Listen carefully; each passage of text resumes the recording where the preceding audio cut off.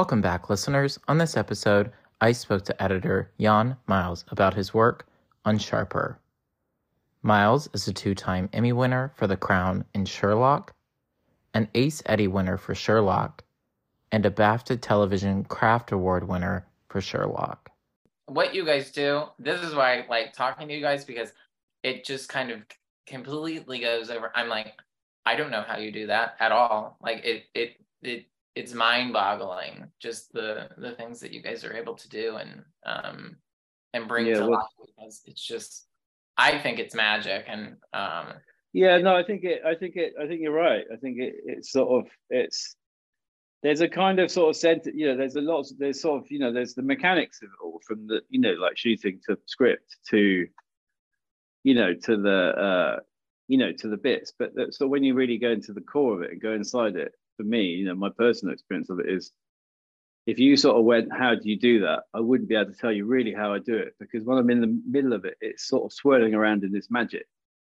And it sort of forms itself in a way that you kind of know you're doing these things, and you're controlling this machinery, you're controlling this photography, but I get attracted to certain parts of it, and I get drawn to other parts of it, and they piece themselves together. And when I stand back from it and rewatch it, I'm like, how did I do that? It's kind of like that feeling. So there is a sort of element of engaging in it in a sort of magical, unbiased, unconscious way. And I think that's kind of where, it's sort of hard.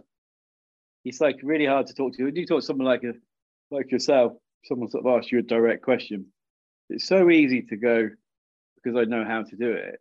But that's not the answer. You see what I mean? It's not the answer. But to sort of go back over it, sometimes those things are relatively unexplained, Yeah. I mean, this is going a little off script now, but I think it's a pertinent question to what you just said. I mean, when you wrap everything and you've just sort of wiped your hands clean of the project, I mean, what is your first sort of takeaway from the project at hand? I mean, any project at hand. I mean, so when it's finished.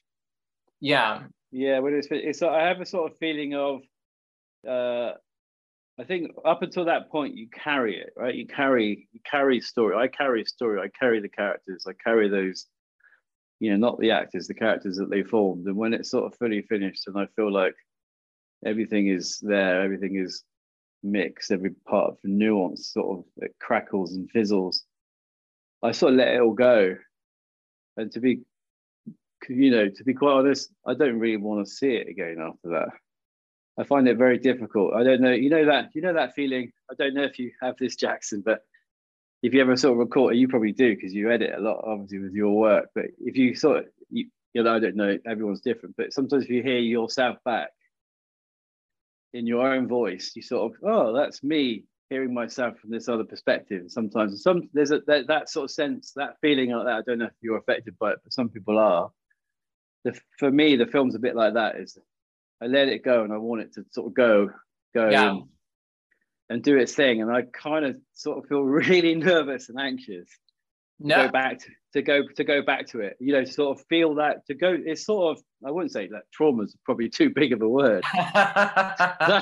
It's not a trauma, because they end, and particularly this film, Sharper. This film ended, it went really smoothly. Apple A24, fantastic, But it's nice to let it go. I sort of didn't. I think when I watched it at the premiere at the BFI, after that, I was like, that's it. It's like wave goodbye to a sort of an auntie or an uncle or something, and maybe in a year or so, I'll sort of hopefully meet the uncle or auntie again, and sort of try. But yeah, it's sort of. I think it's just that. It also, I think for me, as an editor, is to take on the next project and sort of allow those characters to manifest themselves with me. So I don't want Madeline and Max anymore. I don't want them in.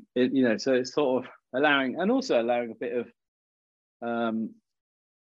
the real life you live back in. Because it's quite consuming. I mean, I think everybody's involved. From actors So people sort of live and breathe this, in that moment of it all. And I sort of stay. I guess I'm from, as an editor, I'm in from the very beginning of the shoot, and I'm right to the very end. So I sort of switch the light switches off, and the sort of kind of, that kind of, I'm done. It's over. No, I have the same feeling. One, I hate my voice. There you go. I can't stand my voice whenever I hear it when I'm editing the podcast after.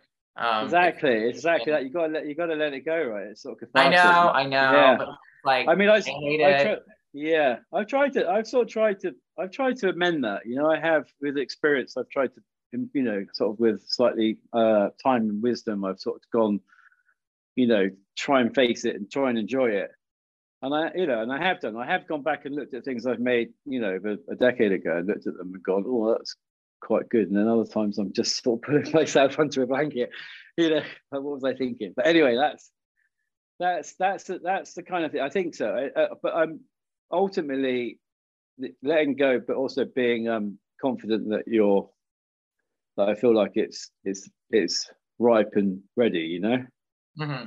And that you're putting your best work. Yeah, exactly. Yeah, exactly. And then and then in this great marvelous universe we're in, then it goes out, and it took sort of somewhere in over a year, well, including Ben's prep, probably 2 years. And then it takes someone 30 seconds to write a review and post it online, right? And kill the whole film in sort of 3.5 minutes. I mean, that's crazy, right? That's the world. 2 years of work and someone can pen something in 30 seconds. But that's opinion, right? That's why we all talk, right? That's why we all watch things, and that's why everything is so colorful, right? Mm. No, I mean, that's why another reason why I like doing this is because I like continuing the conversation, because I mean, for you might not be able to watch the film. I mean, you've already seen the film probably 200, 300, 500 times because of how much you're involved in it. But I just think there's so much to be taken away from the dialogue of, I mean, so many of your past projects that it's just kind of like, even though you can't, in some instances, you can't rewatch it just because of whatever that internal sort of, not blockade is, but but I always enjoy the dialogue afterwards, sort of just as okay, now that this has sat with me, because now you've probably been off the project, what, 6-ish? About 6 months. Yeah, you're right. It's sort of about September time we sort of wrapped it up. So it feels like 6 months. I guess the last time I watched it was sort of February, the premiere. So that's the last time I watched it on the big screen, and that's the sort of finished thing. But it does it's a decompression. There is a decompression, and there is a joy of taking on something else, and sort of letting that sort of little beam of light sort of trundle away. But I feel it does feel, I don't know how it feels. And I guess you'll probably know more. And I don't know if people you talk to, but I've never left something feeling unhappy and uncomfortable with that sort of. And I don't know if that's the case with, there's some things that sort of work and don't work. I don't know. It's sort of a matter of opinion, isn't it? But but personally, I always feel what I leave is sort of, I know that I'm pretty sort of done with it, so. No, I feel the same way. There are some conversations, it's like, okay, I'm done with this is done not in the can, but out in the world. You take it, interpret it as you want. This is what I gathered from the conversation. But there's some that, I mean, I just love revisiting. Like, honestly, I did not expect our conversation to go this way this morning, which I'm absolutely loving. It's completely it's just an organic conversation, which I get it. I went when I was in New York shooting Sharper. A friend of mine, Chris Thompson, who used to be a flatmate of mine in London, when we were much younger, in our 20s, and he runs a sort of famous jewelry shop. And he was always a screenwriter. And when I turned up and, he was in New York, I was like, we should hook up. And he goes, I've just shot this short, I directed it, and I've done this cut. So he had this drive and this, laptop with Premiere or something, editing. And he showed it to me and I went, because he's like, he knows I'm an editor, and he was like, "What do you think?" And I went, "You just need to do a bit of this, bit of that, but it's really good." And he goes, "Oh, great, I'll post it." And I was like, "No, you need to finish it." And he's like, "No, it is finished."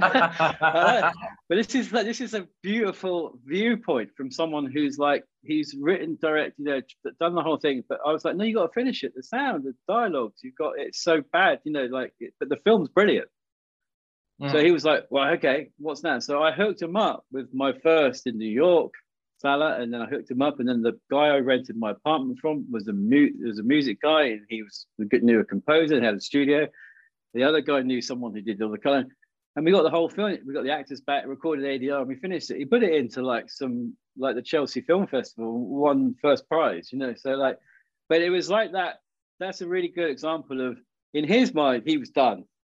In my mind, it was like, no, you've got to finish it, So there's a completely different perspective on it. I really admired his perspective, but like his film would have stayed on the hard drive if he had not finished it, But so it's just a question of perspective, isn't it? It's going on that journey of making sure you do finish it, and that is it's always, whether creatively, technically, and everything else, emotionally. So I admired him for his gusto, but we finished it. It was great. I was pleased to be in New York, happy to be there making Sharper. So I sort of helped out on a short movie. So, well, hopefully you got a producer credit on that, because you did. I haven't checked.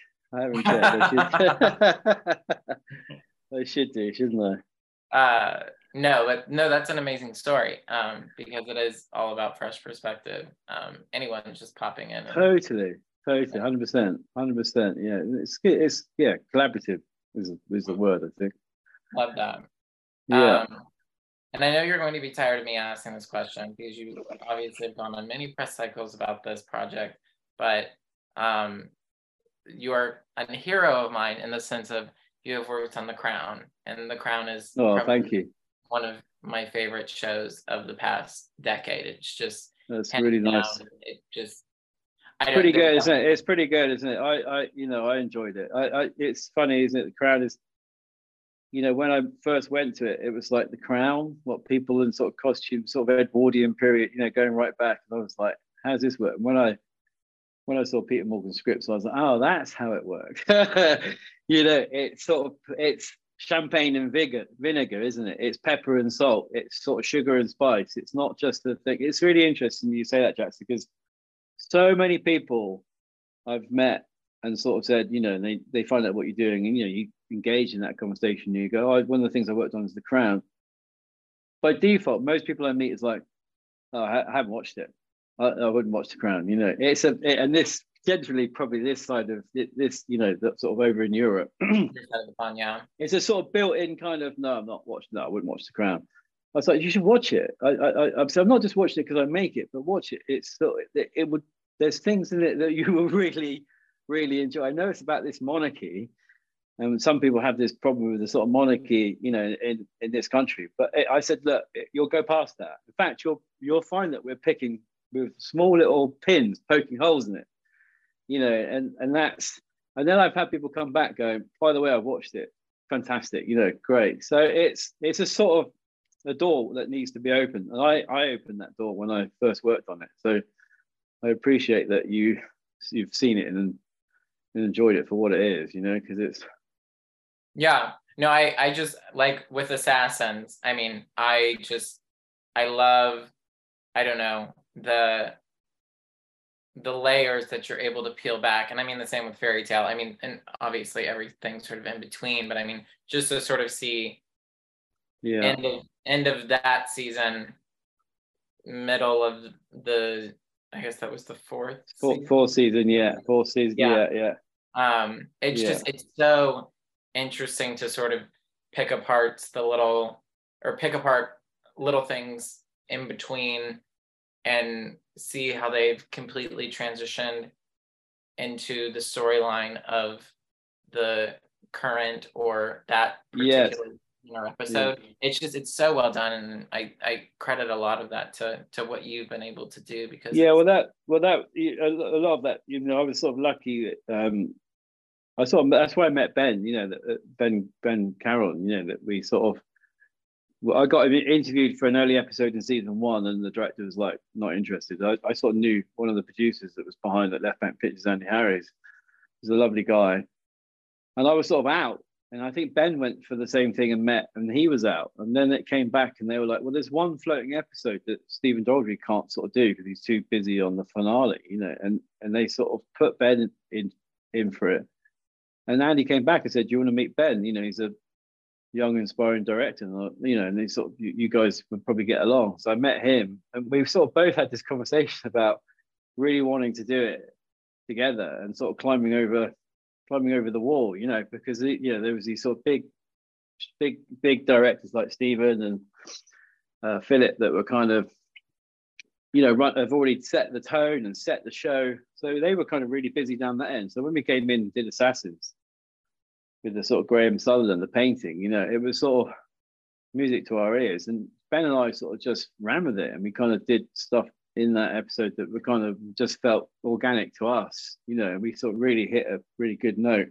And I think it really shows. I think that episode kind of, it was sort of simple, but it was very simple in its sort of storytelling. But I think the stuff between Churchill and Sutherland when they're painting, you know, the kind of dialogues about the pond and the loss of his daughter was pretty moving stuff, you know. And I think the way Ben filmed it with Adriano was fantastic. But that was our kind of climbing over the wall together. So we sort of spent, I think, since then, a sort of decade together. I think I spent more time with Ben than I have with my wife. You know, sort of. You know, it's crazy, right? But it's probably true. If I probably add up those hours, so we sort of know each other intimately. So on that journey of sort of climbing over the wall, we sort of then went off and we made Andor together, you know, Star Wars.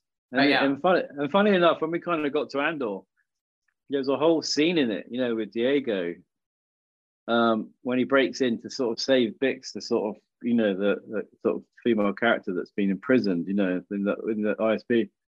And Diego, when he gets in the room, she goes, "I had a dream you were coming. I dreamt you climbed over a wall." And when she said it, Ben and I sort of burst in. We were like, "That was us. We did it. You know, we had this dream. You know, we've always wanted to make a film."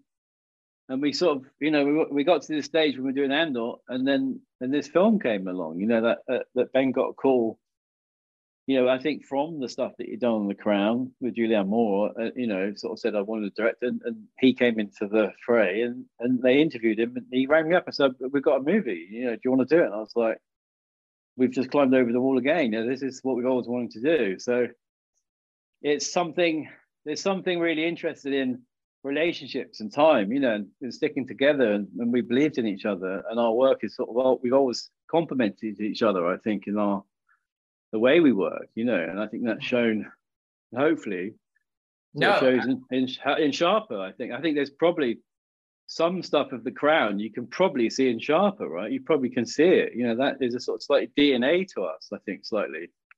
No, and I think that's sort of the beautiful thing about the relationships between, I mean, anyone that sort of carries along in terms of whether it's a cinematographer and a director or editor, director, whatever it may be. I mean, there is an interesting line, and now I'm going to have to go back and do my little pinpoints of like, oh, okay. Yeah. You're going to draw a line on top of the screen, aren't you? Yeah, I'm just going to be like, okay, so this references this episode of The Crown and this episode of Andor, and then now it all makes sense. And but I think that, I mean, it's beautiful in terms of having that relationship with Ben, because I mean, that only makes the film ultimately stronger. I think so. Yeah, I think so. I think there's you can probably look through the, you know, the history of directors and editors, like you say, cinematographers, and even back in the days, you know, actresses to cameramen, you know, sort of Hollywood, you know, sort of glam, you know, the really early days. So it's a relationship that is as important outside of the edit as it is in. That's the thing that I'm sort of trying. It's sometimes it's what we talk about outside of it that isn't directly referencing the movie. It's somewhere away, maybe even talking about another movie, maybe even talking about something completely different, maybe talking about the fact we're going to go on a hike. We talk together about the hike. There's something in all of that relationship that really and it's you sort of fall in sync, and there is syncretic kind of revolving door with this.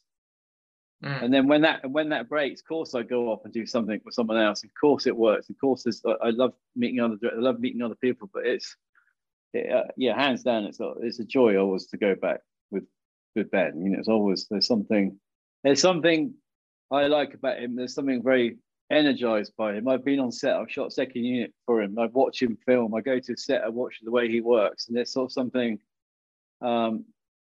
something very energized by that. You know, sort of chaotic energy, which I sort of admire. As an editor, I'm sort of methodical and calm and a bit sort of, you know, like everything's a bit zen. With him, it's just like this sort of rolling snowball down a mountain, and it's sort of when I experience that from him, I'm like, okay, that's cool. I get it, right?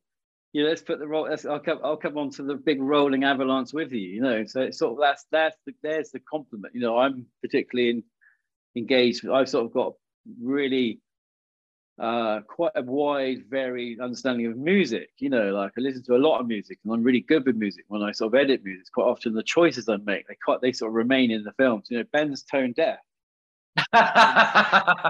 He's literally tone deaf. He was told at school when he went to music class, the teacher said to him, "You're never going to be able to do music. You're tone deaf." You know, so he carries that, but he doesn't. But then he also, so I do all that, but he's like, when it's good, he's like, "That's good." You know, so but when it's bad, he's sort of, "That's bad." You know, so he knows his way. He knows his barometer to music. He just doesn't know where to go and look in the haystack to find it. You know. I love that. No, that it'd be interesting if you switched jobs for one day. What would happen? Could you embrace the chaos, and could he weather the storm? And I don't know. Yeah, I could probably tell you how that would roll. I reckon I could probably get through like the three setups and 3 angles, and then at some point someone's going to lean in and go, we've only got 4 hours left and we have to move to the next location, and I'm going to go, okay, should we just go over there, do this? And that's when it's going to unravel, right? Because I will probably just make it up and never get in those 4 hours. I guess he knows when to stop. And I guess I sort of know how to continue, right? Yeah, and tinker away. I think that's what's impressive in terms of, because that's another thing I just love about editing is I feel you could probably work on the film or the show or whatever it is for the rest of your life. Yeah, you can. Yeah, exactly. That goes back to your conversation earlier, isn't it? It's sort of ending, isn't it? Letting it go. That's very true. If you could keep going, and people have done, and people go on for too long. That's definitely the case. I did, however, going back to directing though, Ben did ask me, because his weekends was prepping, he asked me to shoot all the car stuff in the film in Sharper, all the sort of BMW driving through New York. I shot with the unit on the weekends, you know, so he sent me out on my Sundays. He was like, "You can go and do that." So I worked, and this is New York, right? So I had a camera. I had this sort of, I think they call them Ukrainian arms. They're sort of like a massive robot arm on top of a fast car with a camera on the end with a sort of gyroscope thing, and you chase the cars, you drive through. I had police escorts, right? Because they closed down roads. So I had police escorts. I went to like the airport. I drove around Queens. I drove around Manhattan in this thing. And I was with these guys who are very experienced that shoot those movies like The Fast and the Furious. They shoot those films, you know, speeding, racing cars. He says, "What do you want?" I said, "Well, Ben's told me just to follow the car from behind like this." And they're like, "Just behind, just like this." I went, yeah, over the, so we went over the bridge in New York. I can't remember the bridge. We stayed behind the car. He said, so I said, "We can pan down from the top and we just come down." I said, "Hold it." And we go like 15 seconds. I said, "That's it." They said, "Do you want to shoot another angle?" And I was like, no, that's it. But these guys were like, "Okay, all right, so let's move on to the next bit." So we filmed another bit. I filmed the same thing. I was like, "Okay, we're going to do the same shot, but different. We're going to do it from the front this time, but same locked off car, just driving back from this." We got some other cars got in the way, so we had to do another take. And they were like, "Okay, do you want to do another angle?" I was like, "No, that's it." We were like finished by 3 o'clock. They were like, "We want to film with the editor every weekend." They were home to their families by like 3 p.m. You know, normally I think they have directors in there sort of going, "Right, shoot some more. Let's go there. Let's go and shoot this road. Let's shoot the car going fast." You know, I literally minimized it, and it was, you know, I wasn't conscious of it. I was just like, well, we've got the shot, right? That's it. Let's go somewhere else. So there is, I guess, when it comes to cars, I'll probably be fine. If you probably put Julianne Moore and Sebastian Stan in the frame, I'll probably absolutely have no idea what to do, you know. So I would like to see where the credit on that is. Yeah, second unit car man. That's what they call me. I love that. Yeah. And I know we're way over time, but if you allow Oh, yes. one more question, I just would like to ask, because I feel like I could chat with you for hours. Is there someone that you can say that you wouldn't be here today without this person? Yeah, I mean, obviously in terms of the film and editing, I guess career wise, there was a guy that I worked with called Stanley Long, who sort of made some films in the 60s and 70s. He was a sort of photographer, but he ran this company that had the editing hire equipment, you know, the Steinbecks and Moviolas, like pre-technology. And I met him when I was in my early 20s, and sort of he got me into this post house in Soho.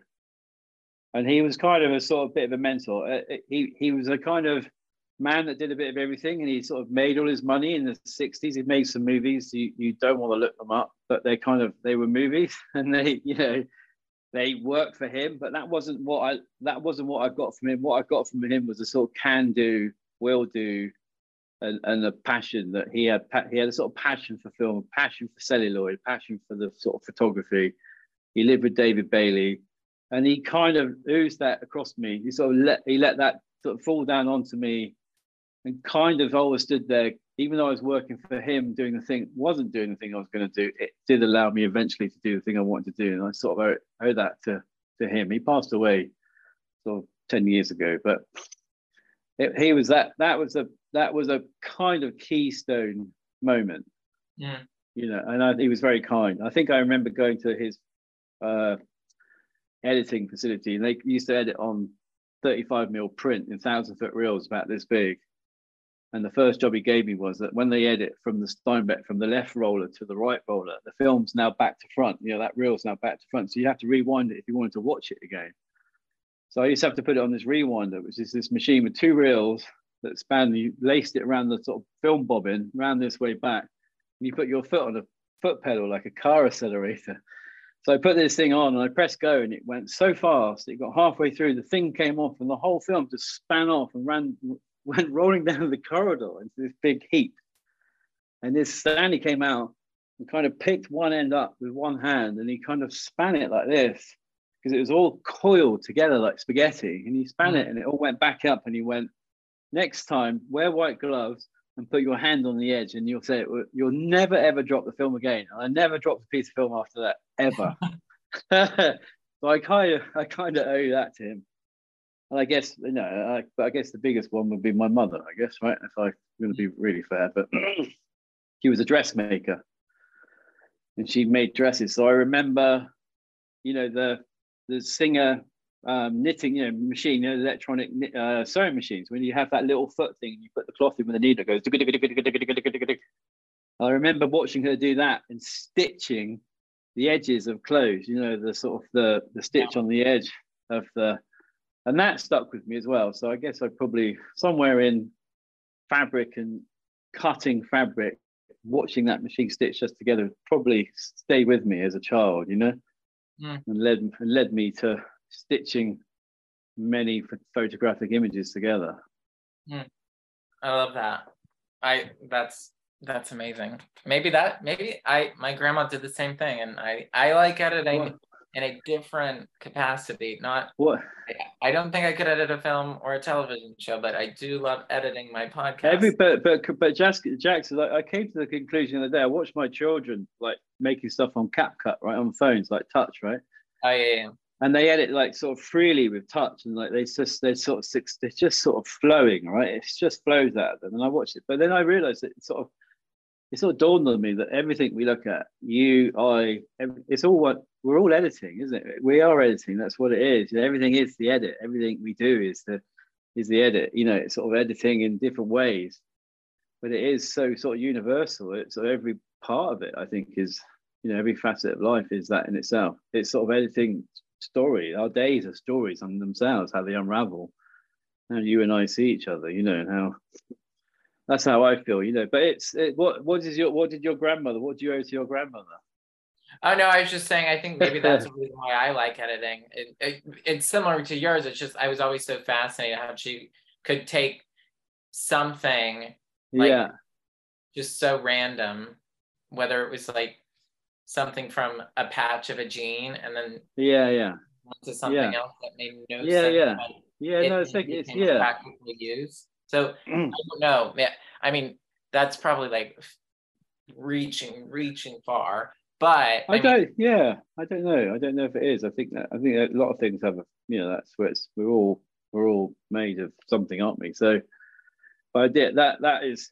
There's been a lot of other people along the way, and I think and everything else. But I think I could probably pinpoint it on those two things. But I have to say though, just so you know, my first child was a boy. He's now about to turn. I should know this, shouldn't I? About 12. But I named him Jackson. Yeah. So you should. I'm just going to say. I had to say just to let you know. But I always really liked Jackson Pollock, the painter. So I was always sort of. And then I somehow liked him, and then when I saw the baby, I was like, and I was sort of always liked the name. I don't know why. I just kind of liked the name. I was like, I'm going to call him Jackson. My wife was kind of okay. All right, this is okay. But so I dig your name. I'm going to just say it. Thank you. I have 4 names. Well, I have 2 middles, 1 first and a last, and they all have some family sort of tie in them. And so Jackson was, I think, the last name of someone.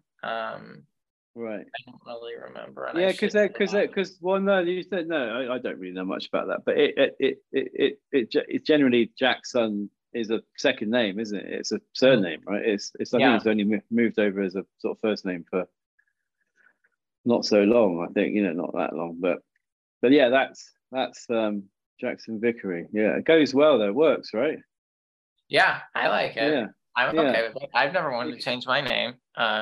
It's sort of Jackson Vickery could be like a really high-end pro-American footballer or something, isn't it? Jackson Vickery. You don't want to see that. That would be really bad.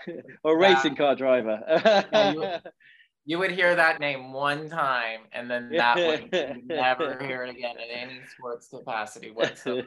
So I'll let you have that one. Yeah, okay. All right, I take that back. You can cut that piece out. You can cut all that out, right? You can cut everything. Yeah, for sure. Yeah, cut. You can cut. I know we're way over time. This has been such a wonderful chat. I want to do this again someday because I could dive into so much more. But thank you for it's a joy. A joy to meet you. Thank you very much. I'm going to go back to my refrigerated room and edit some Star Wars. Ooh, is it? What are you editing? It's why I'm on Andor season 2, and it's fun, but it's cloaked with huge amounts of secrecy. So I'm gonna zip my. Yeah, I get it. Yeah, I get that. I've interviewed enough people on a Star Wars project that want to get a lawyer involved in a podcast. I'll say goodbye. Lovely to meet you, Jackson. And let's talk game at some point. That'd be lovely, right? Absolutely. Would love to. Yeah. Thank you all for listening. This episode was edited and produced by me, Jackson Vickery. Graphics were done by Dylan Michael, and the opening and closing theme were done by Sterling Gavinsky.